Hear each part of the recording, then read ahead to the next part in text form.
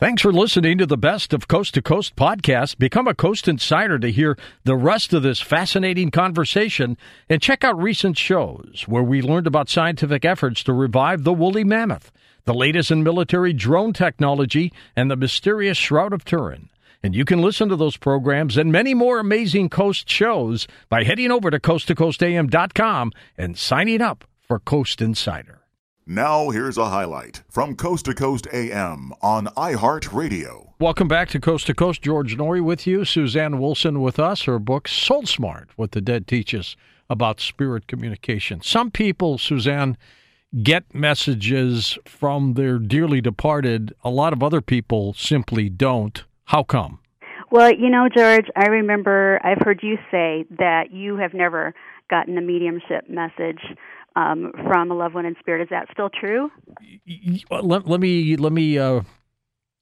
me tell you what I mean by that. I haven't gotten one in an organized way by me. You might remember when we were at that seance, they did something and claimed it was my father. I don't accept that. Okay. Well, I can tell you. So my answer is no. Okay. Well, the reason that I say that is because there are people who get very upset because they're like, I've never gotten a dream visit from my loved one. I never get signs. I don't know what's going on. I have friends that want them and they get them. I want them and I don't get them. And my answer to that is that is the soul's responsibility, the loved one who has passed.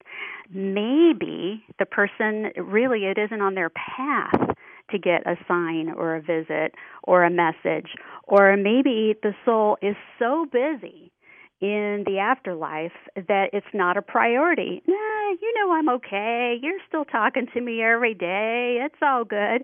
Or perhaps they don't want to interfere. But for the vast majority of people, if they just have open minds and open hearts, they can learn how to make their own connection and not have to rely on an unreliable medium if they're not like into that. And it's not that hard to do, really. I can teach people step by step. Well, yeah, I've always thought, too, that if you feel connected with the person who's passed on, they may, as you've mentioned, not have that feeling or need to have to come back and communicate because they already feel attached to you. And they might also feel like they don't want you to get hooked on it, like you have to get a sign every day like it's your crack fix, because there are people that are, I call it psychorexia. They're going over and over and over every week or every month to get readings, when really that loved one is all around them all of the time. And so I teach my students, and I wrote this book not to write another afterlife communication book. We have those in great abundance, but really just give a common sense, step-by-step, ABC 1, 2, 3 guide to how to make the connection yourself, but also a behind-the-scenes look at what are the spirit people actually doing to make this happen. Because when we can understand their perspective, we feel like we're partnering with them much sooner. I've sometimes wondered, Suzanne, if somebody is clairvoyant, what is it that gives them that ability? I mean, is it themselves? Do they have it within themselves to be able to predict things? Or is somebody or something from the other side feeding them that information?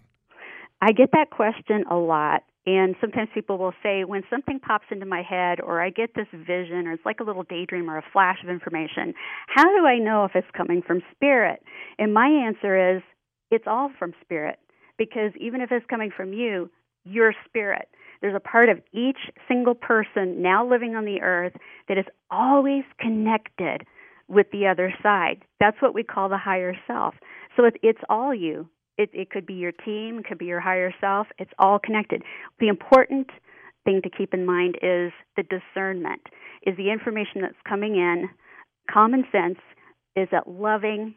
And does it pass the gut check? Does it feel right? Your intuition, a flash of intuition will come out with no emotion attached to it. It is a fact.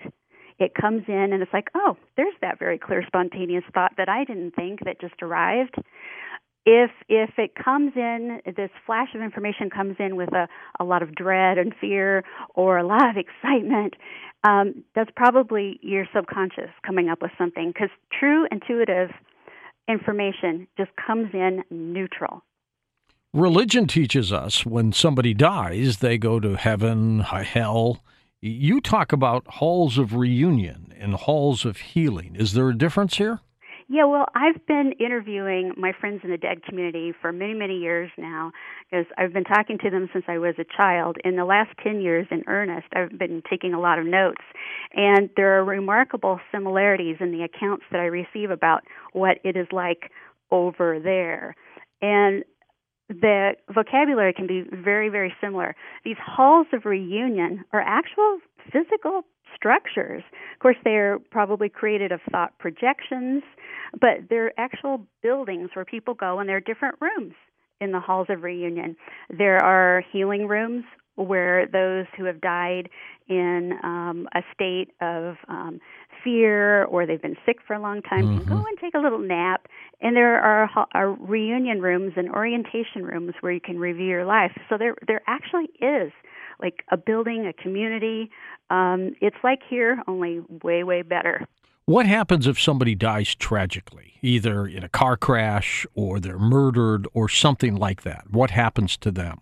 Well, first off, there's always somebody to greet you and say, "Hey, you're dead." At the moment you die? At the moment you die? At that moment. The folks in heaven, dead community, Summerland, whatever we want to call it, they get noticed just a little bit before that, Suzanne's getting ready to come over, and the loved one that Suzanne really wants to see is going to be there. But they cannot force you to go into the light. They simply are there to greet you and help you into the light. You still have free will. But in a tragic situation, I'm glad you asked that, because so many people replay their loved one's tragic death over and over in their minds, and they focus on that. Your loved one hasn't even thinking about that after they've left. They have angelic realms or ETs, whatever you want to call these higher vibrational beings.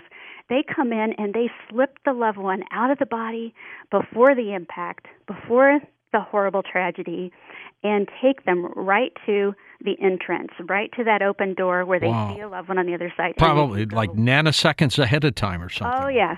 Just in time. So there isn't, the death itself is said to be orgasmically wonderful. Okay, now the sickness or the injury that leads to the death can really be awful, but death itself is not only painless, but fabulous. I've always wondered if someone who dies, let's say, in a plane crash, a very fast plane crash, not something where they're, prolonged and they're in their seat, in pain and stuff, but an instant death, you say they're kind of like pulled out of their bodies before that impact happens? Exactly. So they don't have to feel that. They don't feel the death, do they? Mm-mm. But then it is their own free will that takes them into the light. So they're simply observing, and there's an instant detachment from that body, as though, oh, look what's happening in the plane. Look what's happening now. And then there's this sense of love and comfort and being enveloped in light. And then the soul has the choice to go into the light. And, of course, most of us go right into the light. That's what we need to do, but nobody can make us do it. And that's how we end up with ghosts from time to time, those who don't go right into the light like they're supposed to. But it's not hopeless. They can always get into the light at some point. So I always tell people, try to die as calmly as you can so that you're not confused, so that you can see that light and get thee right into the light so you don't get stuck here for a little while. Stephen Jobs, Apple Computer, when he died, said, "Oh, wow. Oh, wow." Yeah. What do you think? What do you think was happening? What was happening then? Well, you mentioned Steve Jobs, and I have to tell you, we have some information that he's helping with the soul phone. Because, I've been working with Gary Schwartz and Mark Pitstick and that team on the soul phone. So, interesting. Well, if anybody can, it'll be him. Right. I know. There's some great experts there. But so that's a reaction of the sense of the greater reality. It's a remembering It's a remembering of who we truly are. If everyone on this earth right now could remember who we truly are as souls, this greater reality, wow, we could have heaven on earth. But what do you see at the moment of death like that? I mean, it must have been for him either a hallucination, I got to say that, or something magnificent. Well, you know, I never try to convince anyone of anything. That's why I'm very gentle when I'm like, yes, I understand both sides and things like that. But the fact of the matter is, you know, one day you and I will meet up on the other side and we'll go, you know, and all those doctors and materialists were saying, oh, you know, it's just kind of a hallucination and neurons and protons in the brain were firing and da-da-da-da. And we'll be laughing our asses off because we'll be back in the greater reality. We're spirit beings. The body is just the vehicle. Listen to more Coast to Coast AM every weeknight at 1 a.m. Eastern and go to coasttocoastam.com for more.